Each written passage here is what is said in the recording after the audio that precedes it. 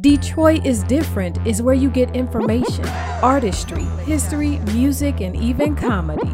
Detroit is Different, a home for the culture of Detroit. Visit online at DetroitisDifferent.com today. All right, we are in effect.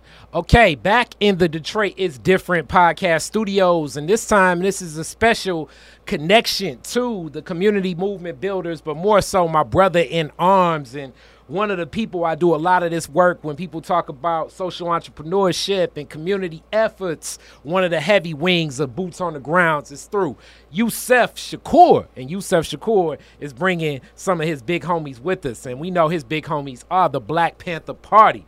And we have one of the original Panthers in full effect from the LA chapter here to bless us in Detroit. We got Harold Taylor. Mr. Taylor, how you feeling today? That's a beautiful introduction. I'm doing just great. Okay, all right. So let's get a little bit into the Panther Party because we've heard about it. It's definitely in pop culture. A lot of people romanticize it. We hear a lot of people were down with it. You were actually in it. So Right. What led you to the Black Panther Party? Well, in 1967, 66 is when the party started in Oakland. I was in a juvenile, not a juvenile camp. I was in the county jail in Los Angeles when, in '67 when they marched on the Capitol in Sacramento, California. Mm-hmm. It seems like all my life I was looking to be affiliated with a group of black men and women that wanted to do something about some of the problems that was in the community and the exploitation of the black community and the police brutality and the opportunity to serve the people and create something on self-defense to let the oppressors know that we wasn't going to lay down and just let them to continue to brutalize and kill us. That we were prepared to take a stand and defend the community by any means necessary.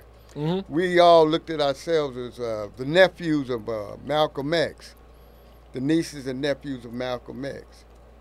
And Bunchy Carter was instrumental in the LA chapter. Along with the Freeman brothers, Ronald and Roland Freeman, who recruited me into the party in '67. So I joined the Black Panther Party under the banner of self-defense. Okay. Because the Black Panther Party I had joined was the Black Panther Party for self-defense before it just became just the Black Panther Party. And Emmett Till was significant at that time because we all grew up, we were war babies. Most of us were born in the 40s or the late 30s. And we all experienced the 50s and saw how the brutality and murder of Emmett Till and those 4 little girls in Birmingham, Alabama that were blew up in that church back in '63. But still, we all know that Emmett Till died in the late 50s. I think it was 1957. And we were all children at that time. Well, young men. I think I was 12, maybe 11 years old. But at that time, we all experienced the brutality and saw that our fathers and our uncles, what they went through. And a lot of us came together and decided that we wasn't going to have that. Yeah. We wanted to change. And, we felt like marching wasn't going to get us what we wanted. And we was willing and prepared to lay down our lives in order to protect our community and enhance our community and to build our community and to make it safe for our children to come out and play and to make it safe for the seniors can walk the streets and be able to go to the store without have to worrying about getting their purses snatched or getting robbed, being just brutalized and disrespected. Yeah. We wanted to clean out all the dope houses in the community, all the ill things that was happening in the black community. We wanted to be able to walk up to them and tell them that we wasn't going to have that anymore. And as of today, the Black Panther Party was making a statement that you're going to have to leave our community and don't come back. And if you're not there to make it profitable for the community as a whole, then you couldn't function in that community. So connected to that, let's talk about the scene and what led to the environment in and around there. Because there are some historic cities in this pantheon of what we call American history. Right. In Los Angeles, when we think about what the 20th century meant, and especially in like 1940s, that's a different type of LA that was getting settled. The neighborhoods, the people, but especially that call to action of the black folks that went west, far west to LA. Big migration. So what was it like in and around there? You speak about the police brutality, but just the tone. What was the community? Where were the people from? What was the neighborhood like in LA that you remember, that you were growing up in, and at that point in time, what was bringing together the like minds of young brothers and sisters such as yourself? Okay, that's really good. The Los Angeles I grew up in is that right after the World War II, the big migration came where jobs were opening on the West Coast. Mm-hmm. And before the war, when they was building a lot of war material, jobs were there. And mostly the white Americans in California were all in the military. They had left and a lot of jobs became open. And my mother was working in factories, military factories, building war supplies and stuff like that. Well, it was a different kind of LA because the migrants were like from Louisiana. You know, if you ever look at the history of the Black Panther Party, most of us, our parents come from Mississippi, Texas, and Louisiana. Mm-hmm.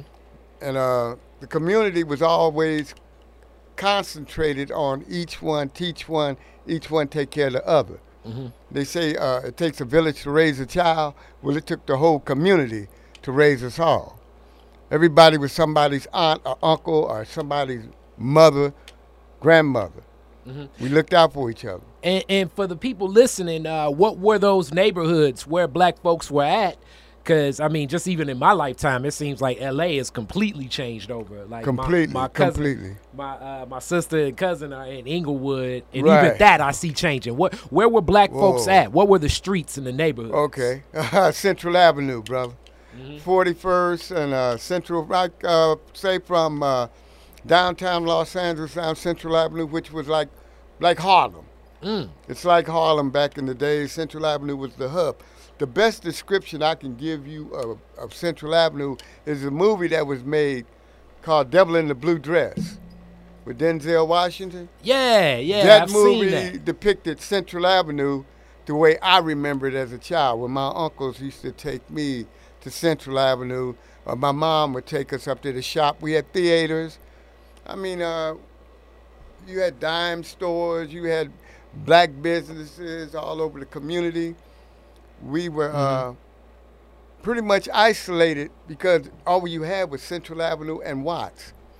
We were concentrated in those areas. There was no Compton. When I was a kid, Compton was a giant orange grove. We used to go over there to have orange fights, you know, throwing oranges at each other. And it was nothing there, you know, just a bunch of orange groves. So Watts and Central Avenue was the precipice of that black community. And you talk about Texas, Louisiana, Mississippi, further out west, as we know, like I tell people, the train lines. Because some people out west would go Chicago, St. Louis, and, the people here in Detroit, there's a lot of Georgia, Alabama, further east. I noticed mostly back in those days in the cities, it's always railroad tracks that divided communities. The white community was on one side of the tracks, we were on the other side of the tracks. And we were forbidden to go across it, the white community. And when you talk about that, you talked about police brutality being one of those reasons. Right. And as that quote unquote West was being settled, right. A lot of those, as we call them, the adage, and now we talk about it almost like it's a joke, but sundown towns and a lot of those laws out west were definitely very oppressive towards black people and other people of color, but especially black people. They used to have a sign on the Alameda going into Southgate, which was the white community. It had a sign up right there by the railroad track that says, white folks come through here moving fast, niggas come through here hauling ass. So don't let the sun catch you over here, nigga, Mm-hmm. And that's what they used to call them, spook hunters. They would come across the tracks at nighttime and try to find isolated groups of black people to attack, harass, and terrorize.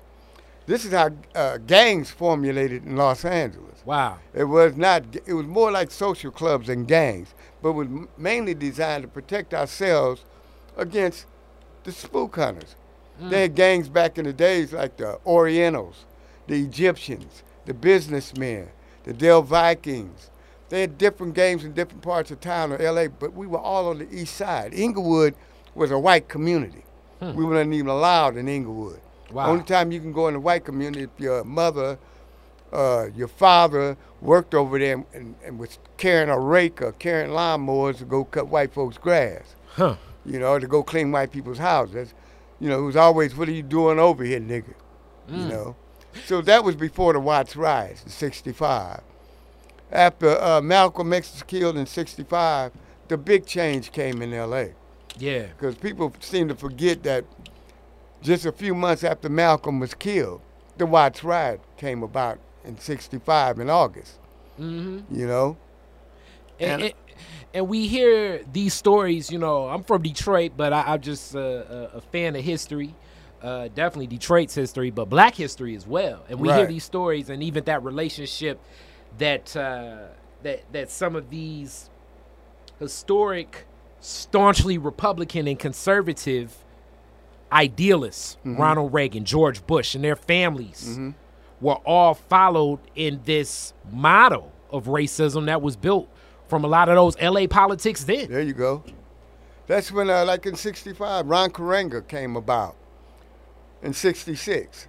It's funny how US organization was formed around the same time the Black Panther Party was formed. The Black Panther Party was formed in Oakland in 66. Ron Karenga and US organization formed in L.A. in 66. Okay. Right after the Watts riots. So just, I guess, moving past as you're getting older and you're a part of the Panther Party. Right. And at this time in the late 60s, a lot of things and consciousness is changing across the nation. But what were the connections of the brothers in Oakland to come to L.A. to formulate a chapter? Because this isn't like, you know, it's not the, you know, this isn't like the Girl Scouts or the Boy Scouts or something. Like, I mean, what was the formulation? How was the trust built? How did the Black Panther Party decide to say, okay, a chapter in L.A. is needed?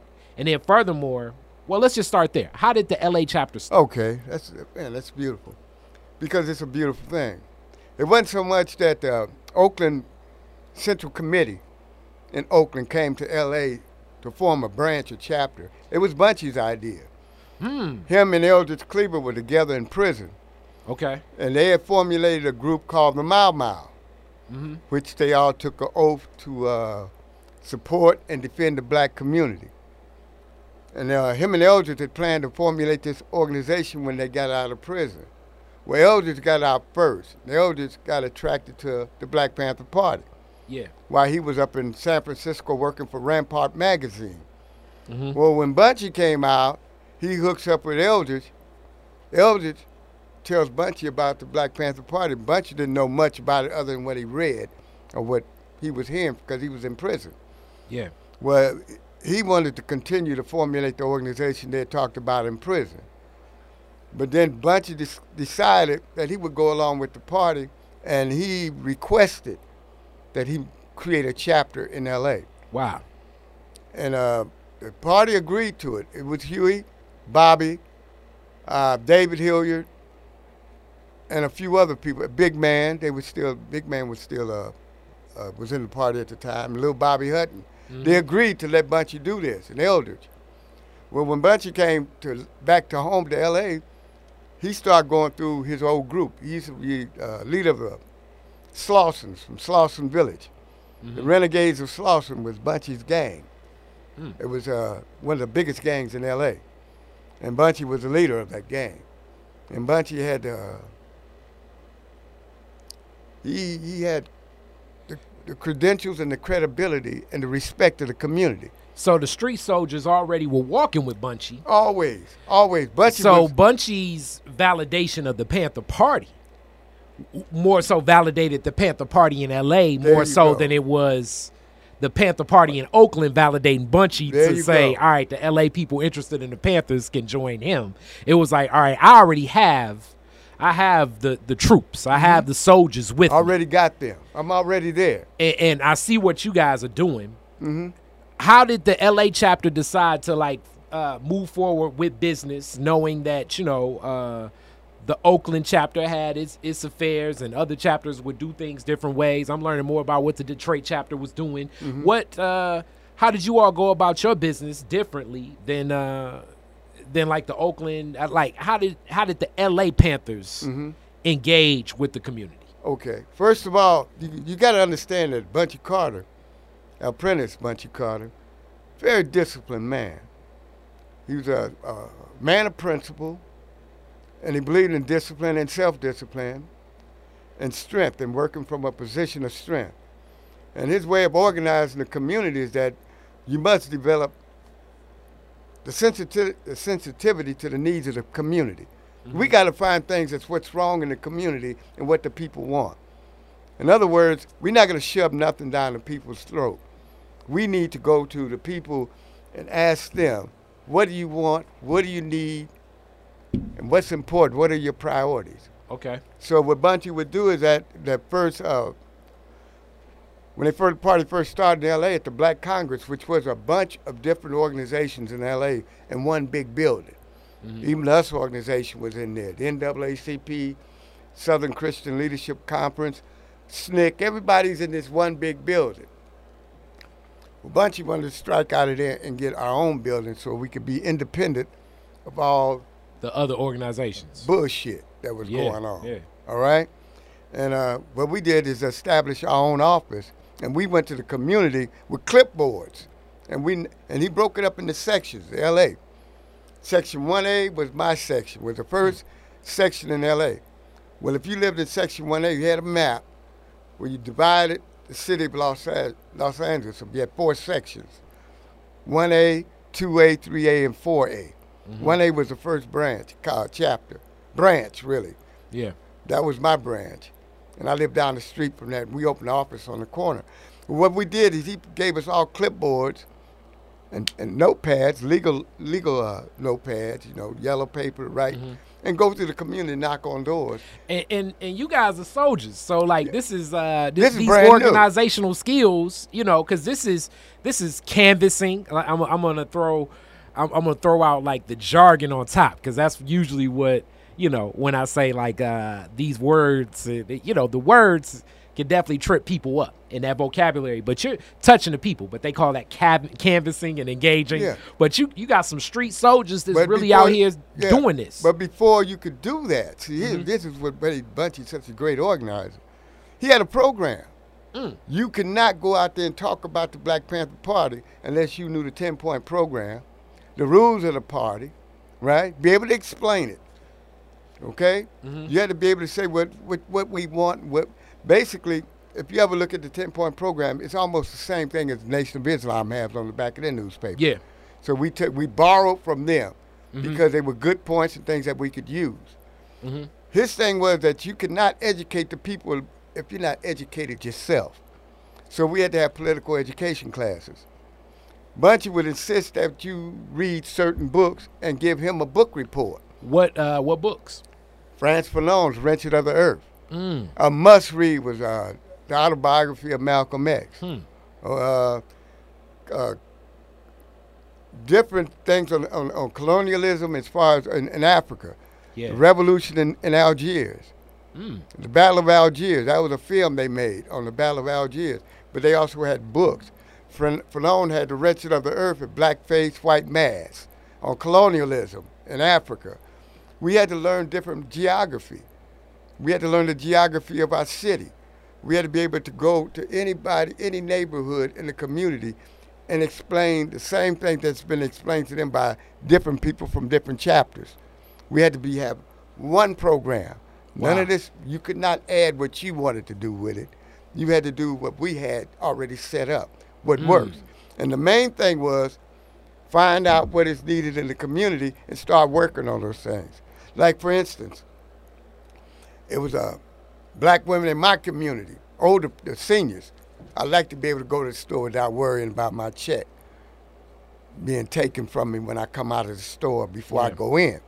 We start posting people out and sending people to go pick up people, to go take them to cash their checks, to take them to the store. And we notified and put them on we let people know, the people in the community. I'm talking about the thugs and the thieves, that these are our people and you're not going to be able to do this no more. The drug dealers, we did the same thing with them. We made it safe for kids to come back out and play. We took back over the parks so kids could go play in the parks, but people weren't afraid to walk the streets. Well, we drew a lot of attention, but what really got us is when the breakfast program came about. Yeah. Designing that breakfast program, which was how Bunchy laid it out for us. There were numerous stores in the black community, different groups that come in to the United States from different countries. First thing they would do was come into the black community and open up their stores and take all the resources from the community and take it and build their community. Still happening today, sadly. Today. Yeah. We saw that. Yeah. And Bunchy said, hey, you got to make a contribution. So we go to the stores and ask them, hey, we'd like to get a couple of dozen eggs from you once a week. Can you handle that to help the community? You're making money, get something back. Yeah. We never had any arguments about that. You had some people that would donate maybe a crate of eggs.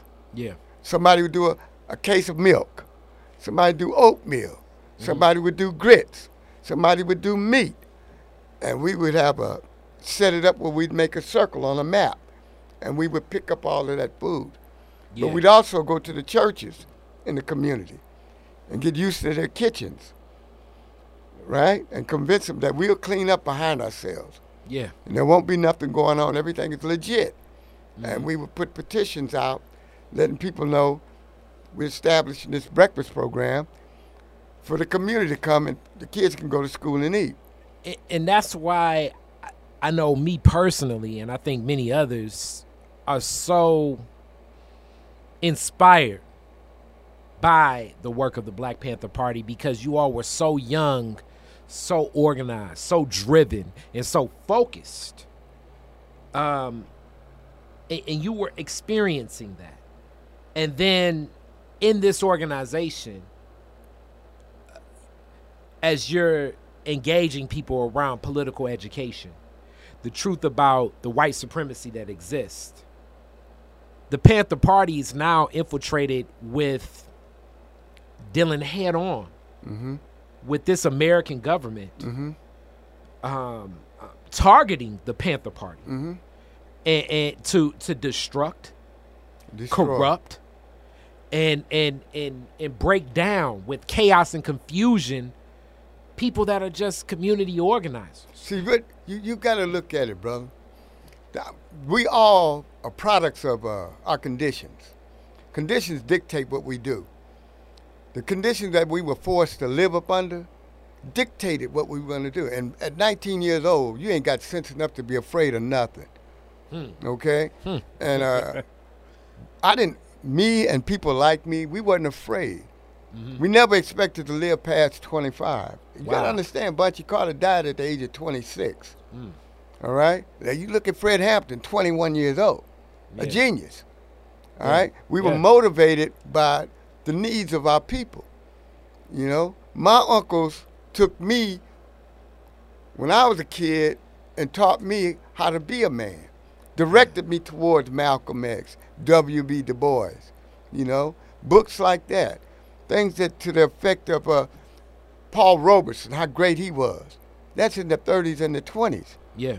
You know, Marcus Garvey, how great he was. Yeah. I mean, my uncles were Garveyites. Wow, that's deep, because when I think of the government, and they still really suppress that story of what Garveyites and the movement of Marcus Garvey and what the UNIA was, but that was really the inception of when people wonder why I have such a strong problem against the FBI.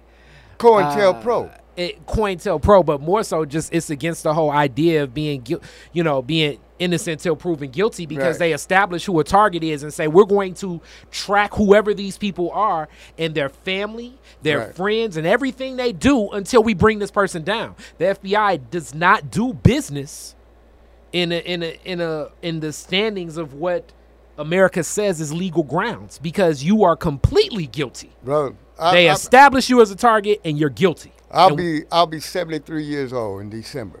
Okay? I know about the FBI through COINTELPRO. Mm-hmm. I've had experience with them in most of my adult life. Yeah. In 1971, I was set up by the FBI in the COINTELPRO program. Wow. Where me and two other brothers were set up to be assassinated. Huh. Where they lured us into a position where they attacked us. Huh. And shot into a car over 250 times, shooting all of us. Wow. They shot me 6 times. My other comrade, they shot him about 5 to 6 times. Another one that shot him in the back. We all lived. Ain't that something? They drug us out of this car and we all lived. Huh. And I went to trial for that. I got found not guilty. I had 6 counts of attempted murder on the police. I got found not guilty. It took me 4 years to win that case. Wow. What attorney? A lady, a female. Her name was Beth Livesey. She's passed away now. Okay. Well, rest in peace. And I started off with Johnny Cochran, but I fired Johnny Cochran. Why you fired Johnny Cochran? Attorney Cochran? I love Johnny. Yeah. And I told him, I said, JC, man, I love your work, but you can't handle this case and Geronimo's case too. At the same time. It's too much, because it went so deep. It goes in other areas. Because this T-shirt I got on, it says "Free to San Francisco 8." Yeah. Okay, that's me and 7 of my comrades got indicted, not indicted, but charged with a murder that happened in 1971 on a police officer on a raid where a group of black men went into a police station and shot it up and killed a police officer. Yeah. And they looking for these people for over 40 years, 30 years. They come to the conclusion that I was involved, that's what they say, and me and a group of brothers. And they came and arrested us for this murder in 2007. Wow. I lived in Florida. I had to leave the state of California to go to Florida to keep a job, to take care of my family, because the FBI came on every job I ever had and told my employer, he's a communist. And he's a racist. And that's he's another a terrorist. Level. That is the business of what this, and that's the what federal they do. government. That's what they do. Yeah. And even my employer, you're a good man, Harold. Love your work. And how old are you? In 2007? How old are you? 50-something years old. A 50-year-old man. 57 years old. 57 well, wait a minute. years old. The oldest brother's in his 70s. Hank Jones. All right? I'm the baby of the group. But I know these brothers, man. Yeah. And I had seen half of them in 30 years. Wow. They put us all together. Brought Cisco from New York. Brought me from Panama City, Florida. Brought Richard Brown from San Francisco. Hank Jones from Pasadena. Ray Boudreaux from Altadena. Richard O'Neill from San Francisco. And put us all together. And I hadn't seen these cats in years. Yeah. And they said, we'll put them together. Somebody will talk. And this is these are the tactics of this government. We win this case. Now, with that, the work today, and you saw the organizing. How do you connect to the soldiers today? Yusef just texted me as we get closer to the end of our interview, but I definitely, we're going to share some more discussions. We got to talk. I got a lot to talk for you, baby. But like the Nipseys and the Codys. Nipsey Hussle, I saw that picture down there. How do you connect to the soldiers of today? And where's the mindset when you look at what's happening today, and then the work that you're still doing, and then even reaching out to Bunchy here, reaching out to Yusef Shakur in places like Detroit, and even sitting down with a brother like me that you just met. Right. I have no problem with that. I mean, like minds have a way of finding themselves and finding people with like minds. Okay. All right? Because I live in the desert. I can't live in the inner city because of my state of mind. We all suffer from post-traumatic syndrome. All right? Oh, man. I was beaten and tortured in New Orleans. I was captured down there. But anyway, that's another story. But there's hundreds of those kind of stories that pertain to black men back in the days. Now, you talk about my relationship with young black men today. Yeah. Is that I admire them, but I abhor the insensitive ways they have about dealing with the people. The needs of the people. We had messed around and put the party ahead of the people. We got full of ourselves and start loving our leaders and forgetting about the people we work for. You know? Never forget who you work for. I work for the people. When the split in the party came, I told him, I don't work for Huey Newton. I don't work for Bobby Seals. You know, I joined the Black Panther Party for self-defense. I'm a servant of the people. I work for the people. Not individuals, not egos, not come see me. I never wanted to be popular. I just wanted to do that work. Wow. I wanted to put in the work that needed to be put in order to enhance and build this organization that's going to protect our people. So when we think about that, like Monster Cody, yeah, and Nipsey. So Monster Cody, what's the story between the relationship you all have?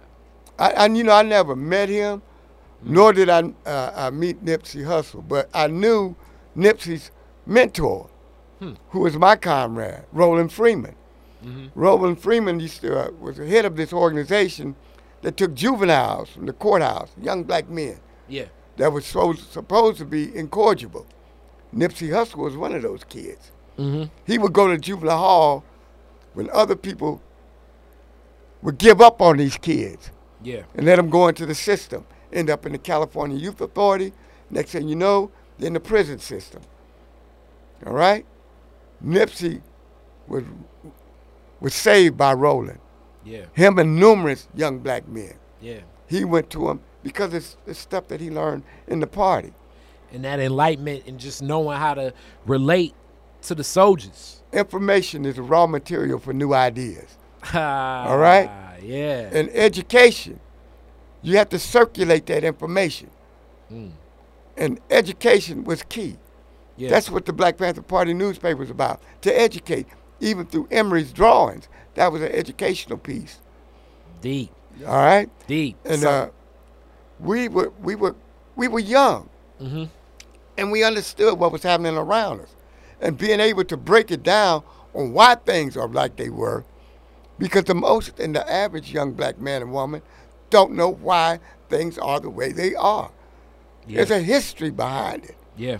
You know? Don't tell me you do research because you got all your fucking excuse me. Oh, no, you could, hey, this is... You got all your information from YouTube or or Google. You know, you got to do that research. Yeah. You got to read. Yeah. You got to go to the library. You got to seek out people to do those interviews. Yeah. Don't give me sound bites. I don't want that. Where did you get that sound bite? And where's the root of that sound bite? Where did it come from? Who started it? You know? Don't bring a subject up that you can't totally explain. Okay? Yeah. And call that you educate me.